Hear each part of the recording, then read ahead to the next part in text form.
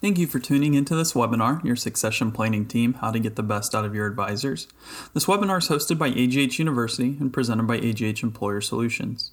AGH Employer Solutions is a team of professionals that helps employers, business owners, and human resource professionals hire, compensate, manage, engage, train, and retain one of their most critical resources, their talent.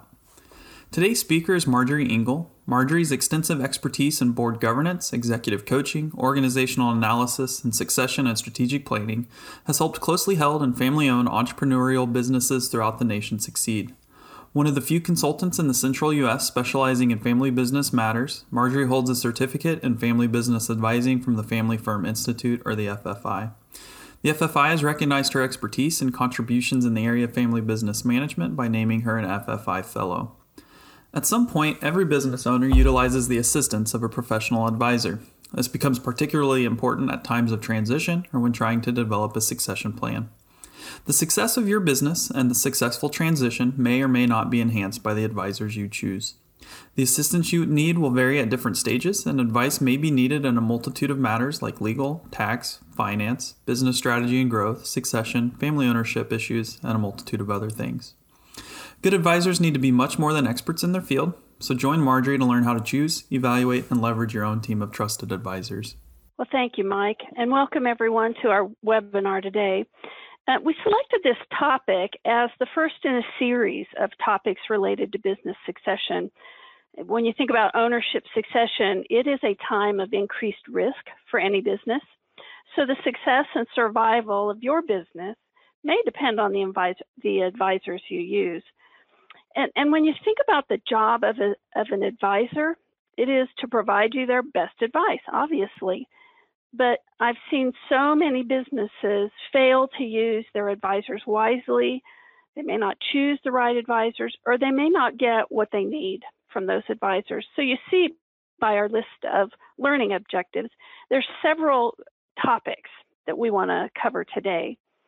But just a note as we move forward and explore these areas, I'm going to be using examples and stories today, but the confidentiality of our clients is really important to us. And so we're actually going to be using composites of multiple experiences and multiple companies we've seen over the years. So the examples you hear are not a specific story of any one company. So just keep that in mind. You know, there are so many really smart business owners and really smart advisors, but it's important to differentiate between smart and wise, both for yourself and for your advisors. It makes me think of this quote by Voltaire, who said that anyone that is wise would learn from the experience of others. And you know, this lesson has been illustrated to me many years ago. We were facilitating some peer groups, and we had a peer group of seasoned CEOs and presidents, and then we had another peer group of next generation leaders who were still young but had been tagged for future leadership.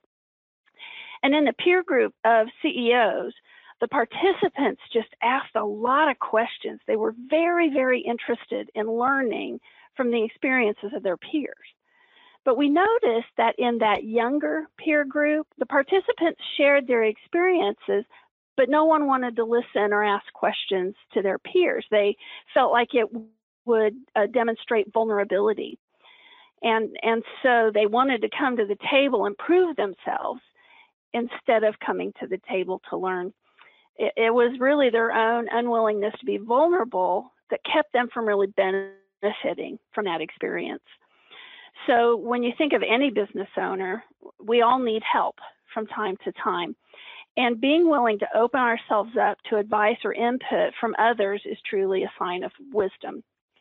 The other thing is that good advisors can assist you by drawing on their experiences with many businesses.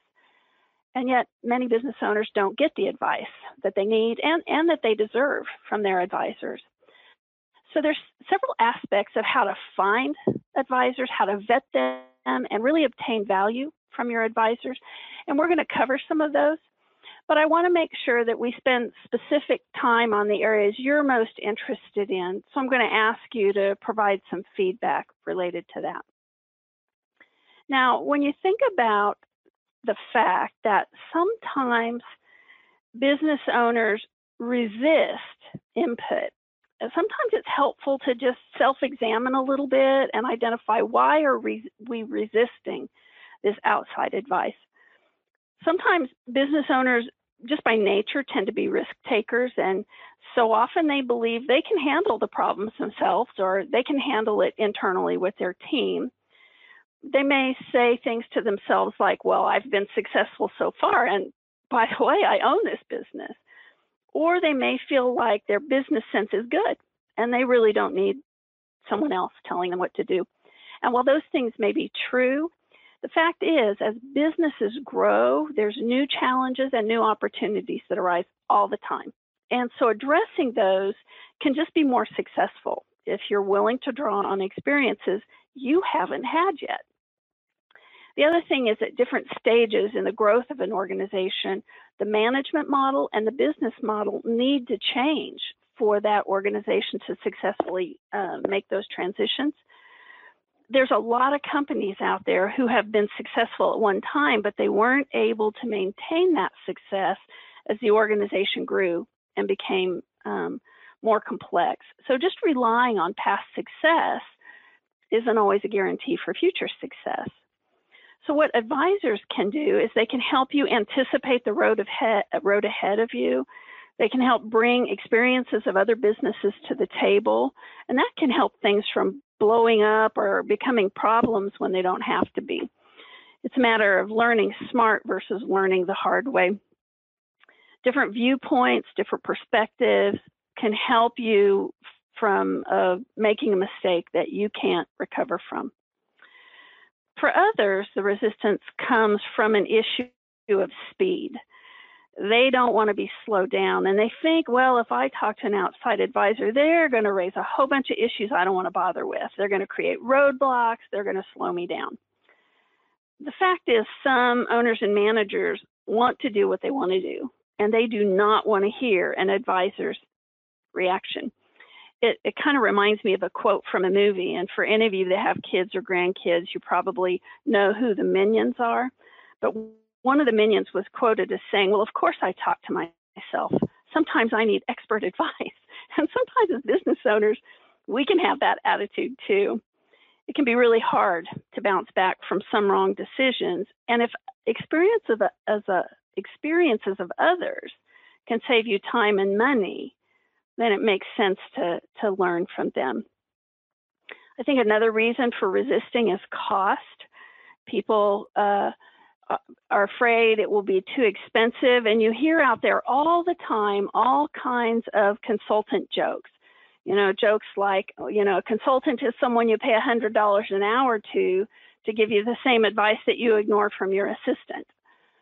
And you've probably heard a lot more consultant jokes, but the cost of the relationship with the consultant can be managed, but the real cost is paying for advice and not acting on it. So making sure you match up with the advisor well and making sure that you get advice and you apply it.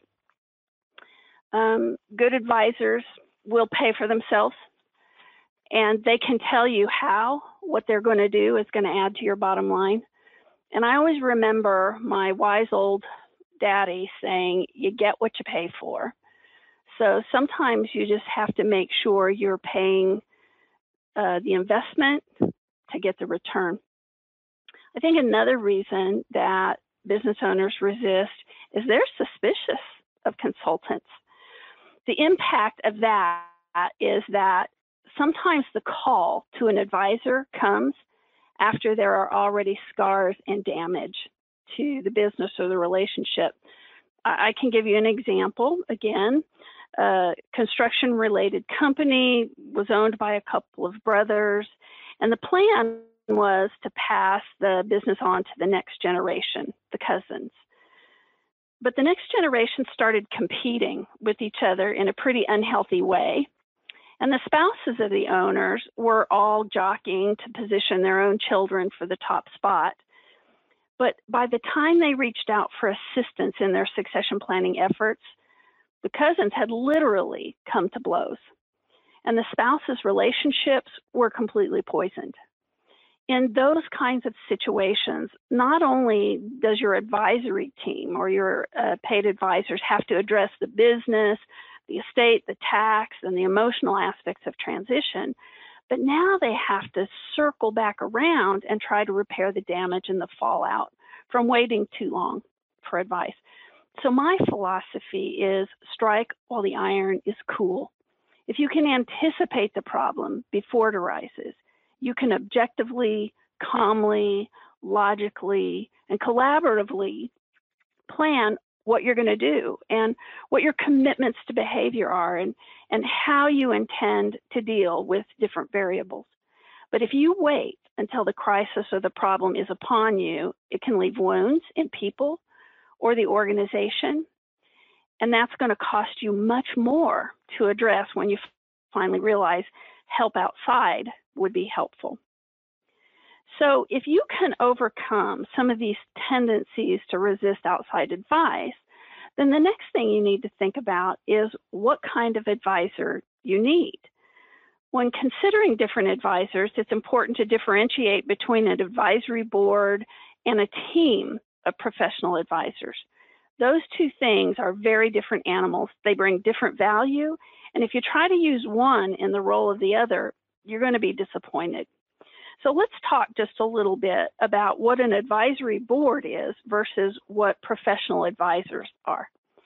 An effective advisory board that's properly composed and properly structured can provide some non-binding but some informed strategic guidance and can often become a stepping stone toward developing a more formal board of directors. Boards of directors and advisory boards, that's a topic. It's a complete topic in itself, and you can find some archived webinars here at aghuniversity.com that will help with what a good board's role is and how to have an effective board. But today we're focusing on paid advisors or consultants. So professional advisors are different from a board. They typically don't hold meetings on a recurring schedule like a board will, and they're typically engaged to advise you in a specific area of expertise. So let me give you an example of the differences. A board may work to confirm you have financial systems and internal controls in place. A professional advisor is going to help you set up, to administer, to audit those types of systems. Again, a board may review your strategic plan and vet it, asking really good questions. But an advisor brings you and your team the process for gathering information, for completing environmental and organizational analyses, for facilitating the strategic thinking and planning retreats, and they work with you to develop an execution or accountability system. So you see there's really a difference here. Consultants can provide expertise, guidance, skills in a particular field or industry. And because of that, organizations need to hire them to help with or to advise on specific projects, like the challenges of succession. So what advisors do you need? And you may think, well, Marjorie, that's pretty obvious, isn't it? Based on the stage of your business, however, you need different advisors and you need them to do different things. So evaluate what your needs are at that time and what they're going to be in the future in order to determine the advisors you need on your team. So you think, well, the advisors I use are obvious what they do, but often I see advisors that are not leveraged for the right things. The first advisors most companies typically engage are their attorney, their accountant, their banker. Those are the ones that you think of first.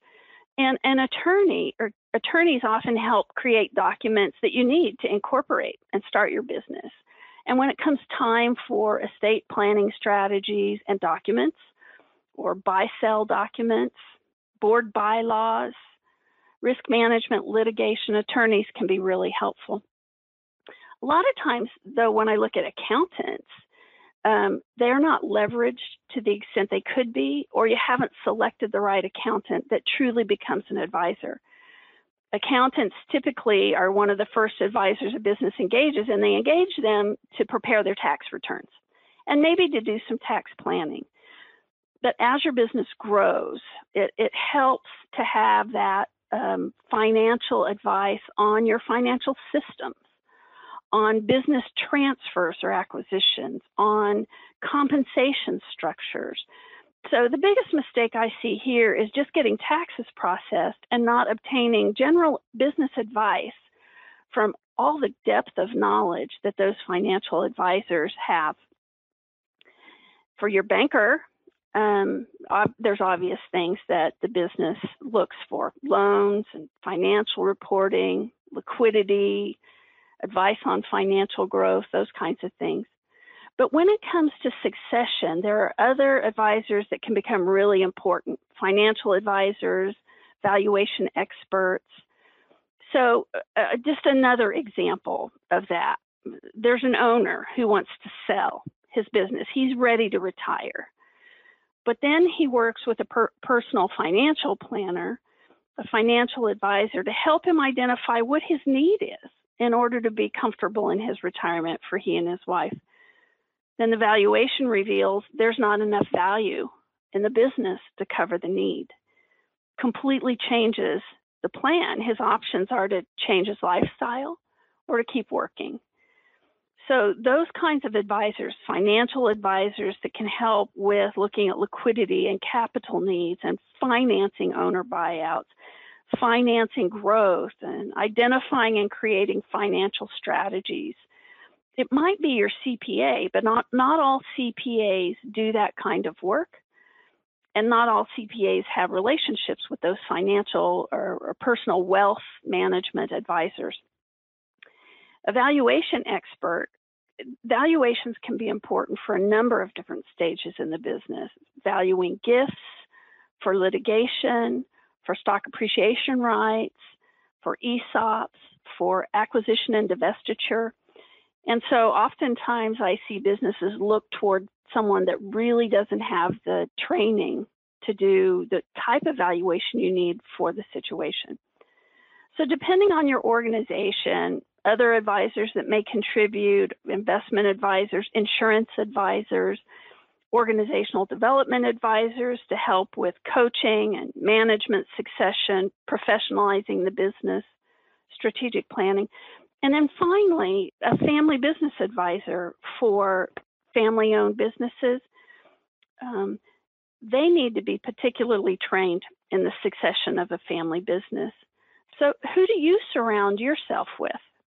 I think some business owners, when they think about their advisors, feel like this, that they're just surrounded by idiots. And again, for those of you with kids and grandkids, this quote comes from The Lion King. And the villain in the movie, Scar, surrounds himself with hyenas. They're his friends, and they just agree with him all the time. And then when his plans don't work out, then those friends become idiots.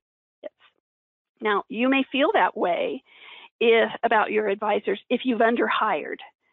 If in order to save money on the advisors, you engage advisors that the business is really outgrown or don't have enough muscle to bring to the table. So it could be that you do have to come up with all the answers in those cases.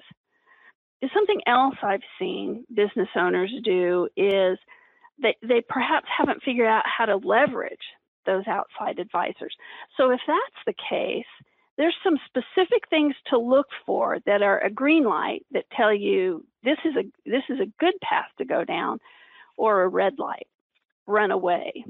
So let's start with the green light. Things to look for in an advisor. First, you want them to have up-to-date knowledge. Do they have the necessary technical knowledge? Do they stay abreast of new developments? Are they passionate about their field and interested in the trends? Another thing is how they communicate. Do they make information understandable?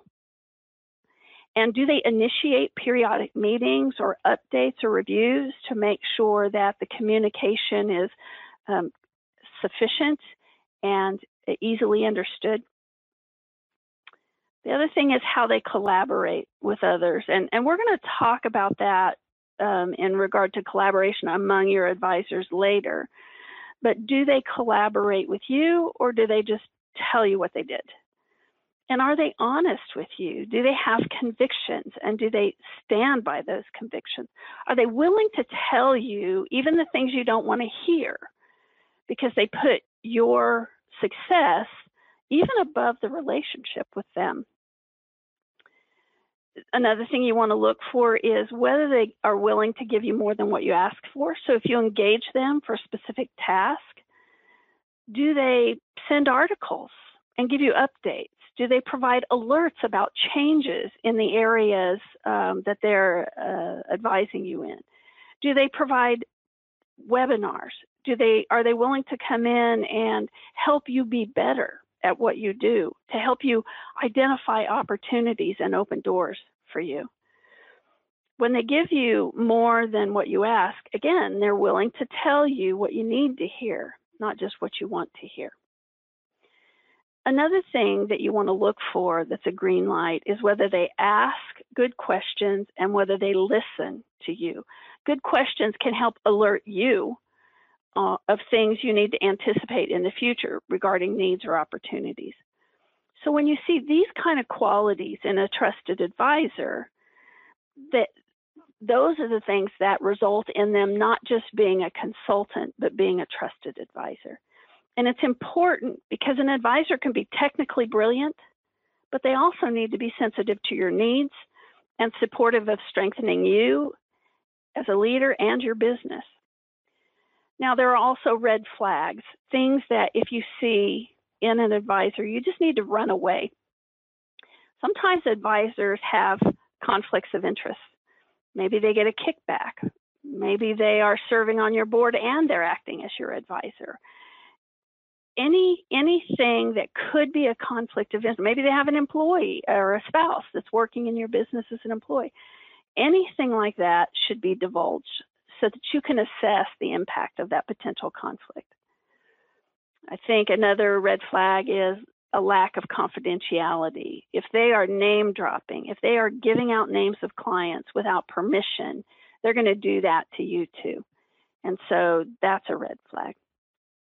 Sometimes it's a red flag if that advisor is too dependent on just one or just a few clients, and then they end up becoming possessive. That makes it difficult for them to be frank with you and say the things you need to hear versus the things you want to hear. I remember one company that I was talking to, and they were talking about a consultant they had engaged to do coaching, and one of the managers on the leadership team said that person is here all the time. And it kind of raised a red flag for the CEO, so he started investigating and found out that consultant had met with people for years, hundreds of times, and realized that maybe that consultant was too dependent on them. Sometimes advisors or consultants have a tendency to want to work beyond their level of expertise. So if you're relying on someone for valuation information when they don't have a background in business appraisal, that's a red flag. If an advisor is venturing into counseling and they don't have training in counseling, that's a red flag. If an advisor is giving you legal or HR advice and they don't have the expertise to do that, it's a red flag, and so on and so on. Another red flag is any kind of communication problems. If they don't explain things in clear and simple language without using a bunch of jargon, find someone who will. If you find that they're consistently difficult to reach, or they're not sharing information that you need them to share, make it clear to them that it's part of your hiring criteria. And if they're not willing to do that, then find someone who's more willing to work with your team. Are you reluctant to call them because they're unpleasant or they're condescending? I think when it comes to communication problems, you have to trust your gut. If you find communication difficult or stilted with them, that's a red flag. So when you're thinking about your current advisors or a potential advisor you're considering engaging, there's some questions you need to ask yourself. Question number one, do you trust them? Do you believe they have impeccable character and reputation? Do they have outstanding communication and interpersonal skills? Do they listen? If not, you will not be transparent with them, and you're less likely to implement the advice they give. And when you get their bill, you are not going to like it. You're going to feel resentment over those fees. So ask yourself that about your current advisors or any particular advisor you're considering engaging. Ask yourself, are they successful in their field? Are they well respected in their community, their professional community? Are they continuing to grow? And are they engaged in the industry? Maybe they even teach others in the industry or asked to speak or set direction for their area of expertise. How successful are they really? Ask yourself, are they continuously learning? Do they talk about or recommend an article or a book related to something that may be valuable for your business? Are they quick to identify trends and share them with you and apply them to your business? And do they provide you relevant updates about their area of expertise that may impact your business? Ask yourself what their mix of clients looks like. Are you their largest client? Do they have a good mix of clients? Are the other clients that they work with respectable business people that typically make good decisions? And then ask yourself, if they've worked with businesses at least as complex as yours, you don't know what you don't know. That's why you engage them. You want their experiences to bring you a forecast of the things that you need to anticipate. Are they able to anticipate your needs, or do they tend to be more reactive?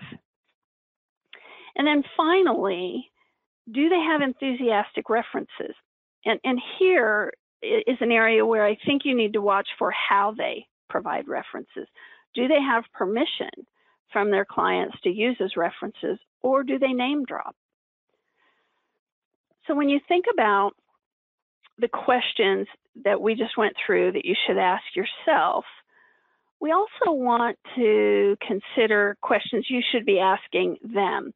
So maybe you're considering engaging a potential advisor. Let's talk about what you should be asking them. You should be asking them, what is their experience? Ask them how many times they've done a similar engagement. Ask them the number of years they have in their role or their field. Ask them about the team. Who else is going to be working on the engagement, and what kinds of experience do they have? Ask them what their approach is, what their process is. Is it a customized approach? Is this a standard cookie cutter process? What's the frequency of follow-up, and how are they going to communicate? So ask them to describe their approach or their process. And we talked about references before, but ask them for references. They should provide to you references of companies they've worked with that have given them permission to use their name. And then ask those references good questions. So what kind of questions should you ask references? Ask them, did you feel respected and heard by this advisor? Did they return your calls promptly? How long have you worked with this advisor, and on what kinds of projects? When you have communication with them, who typically initiates that contact? How often do you hear from them? Ask them what value that advisor brought, the investment versus the return. Ask them how that advisor responds to problems. Have you ever had any billing problems? And how were those problems resolved? Ask them how that advisor prefers to communicate, the frequency, the type, the style. Another thing you should ask those advisors is, what kind of ongoing training do they participate in their field? Do they have memberships they belong to make sure they're staying current with best practices? Are they engaged in professional associations? Do they provide that kind of community support to the community, or are they continuing to learn about the community they're part of. Ask them how you can see a demonstration of the quality of their work. They might be able to provide you a sample of work product. Or if they can't, because of confidentiality, do they provide webinars or training? Do they provide blog communication, white papers? Have they been published? All those things can give you an idea of the quality of product or service you will get from them. Ask them how they stand behind their work. If it's a financial advisor or an accountant, will they represent you if you're audited? How will they respond if you're not satisfied with their work, whoever the advisor is? Are they clear in outlining the deliverables that you will receive? Ask them how they handle confidentiality. Do they use client names in marketing? Do they notify or ask the client for permission first? Once you've asked these questions, you're going to be more comfortable selecting your advisor. But once you have selected that advisor and you engage them, then you have to do your part in managing the relationship. So either you're going to control the engagement or the consultant is going to control the engagement. So make sure you've agreed upon the expectations. And if you get expectations or if you're promised something that just sounds too good to be true, remember, there is no advisor out there that has magic dust. So make sure those expectations are set from day one and that they're realistic. Has that advisor defined the direction, the deliverables? Have they defined what you are going to be responsible for or your organization is going to be responsible for?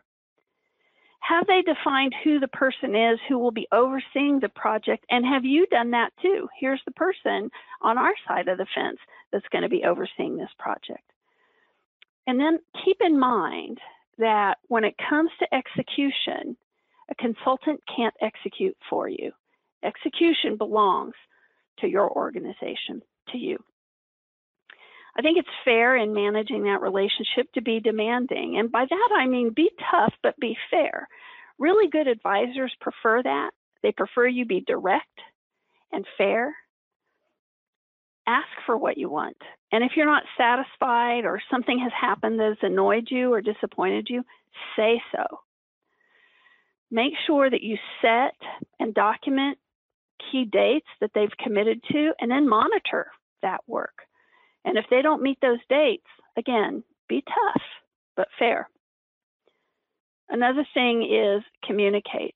Sometimes I've seen advisors or consultants that don't want to bug that business owner. And then the relationship gets drawn out and gets weak, it deteriorates. So set regular status updates. And depending on what the service is or who the advisor is, those might be weekly or those might be yearly. But just make sure you have those regular updates. Don't be shy about probing for suggestions. Some advisors may just give you the service. Here, I'm going to process your tax return, or here's the legal document. It is okay for you to probe for more. Ask them questions. What have you seen other businesses do in this situation? What concerns do you have about the direction we're taking? What questions should we be asking that we haven't asked? Probe for broader business advice. They see all kinds of businesses. You want to leverage that knowledge. I think something else that business owners don't always think about is if the engagement requires support or interaction with employees, you need to prepare your employees. So, for example, a consultant coming in to begin a strategic planning process typically starts out by gathering information, maybe a survey, maybe interviewing managers. And it's not unusual that a business owner doesn't think about making it clear to the employees that there is going to be an interaction and how they want them to handle it. If they just tell them you have to meet with this consultant, but they don't give them information about who the consultant is or why that information is being gathered, that that team, your team and that consultant, are going to get off to a rough start. And it can be difficult anyway, because when you work with a team, sometimes they have to overcome the suspicion that maybe they're not doing something good enough. So it can be challenging to integrate your consultants into an existing team, especially when they're brought in to solve a problem that the team members maybe don't have the capacity or the ability to handle on their own. So it's important to make sure employees know that the need for the consultant doesn't mean failure on their part. They need to know who the consultant is and why they're there and what we're trying to accomplish. I think the last thing here on managing the relationship is evaluate the results you get. Evaluate the deliverables they've given you. Are they quality deliverables? Are they on time? Have the outcomes met the objectives that you set out? And evaluate their communication and their collaboration.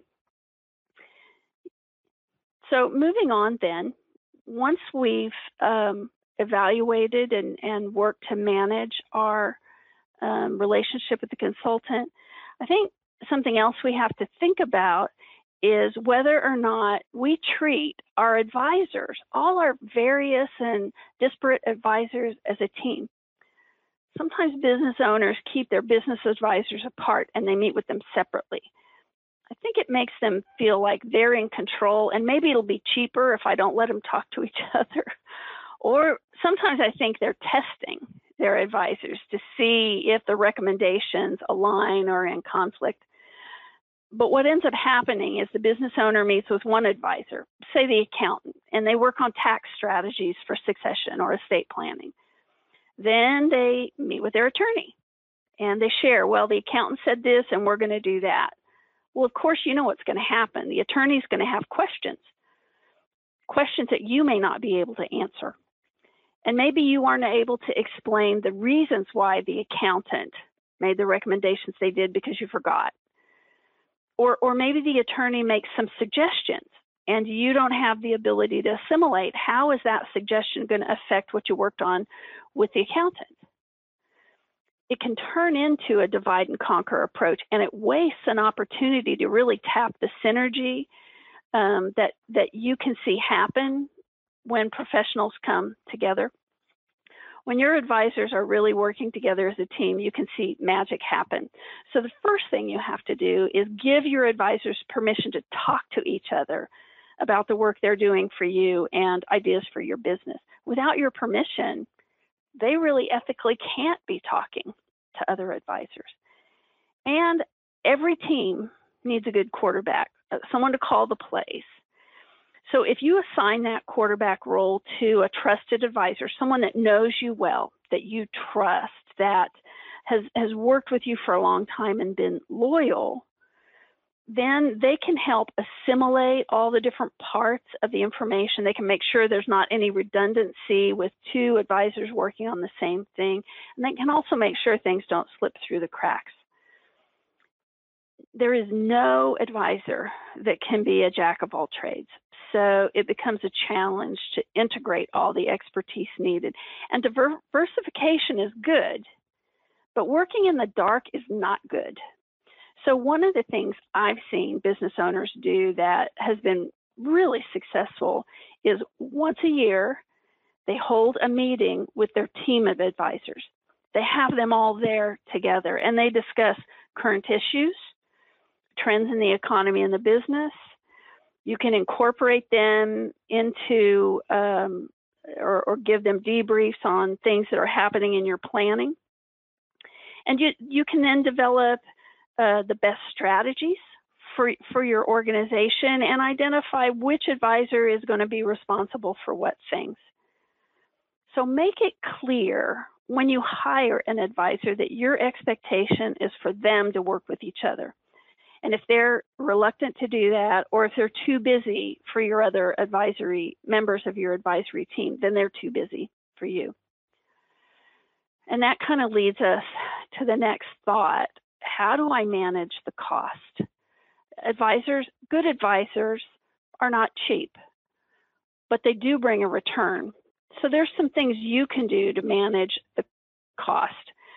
One thing that you often see in an engagement with an advisor is that there is scope creep. So projects may grow as time passes and the needs of an organization increase, or there's the next step. That's why it's really important to manage scope creep, because you can just kind of creep along and keep doing more and more things, and then it gets to be this big, onerous, expensive engagement. So you need to ensure you've done 3 things to manage scope creep. Number 1, define the objectives of the project. Number 2, set a budget. Make sure you know how you're going to be billed. And 3, establish the priorities and the timeframes.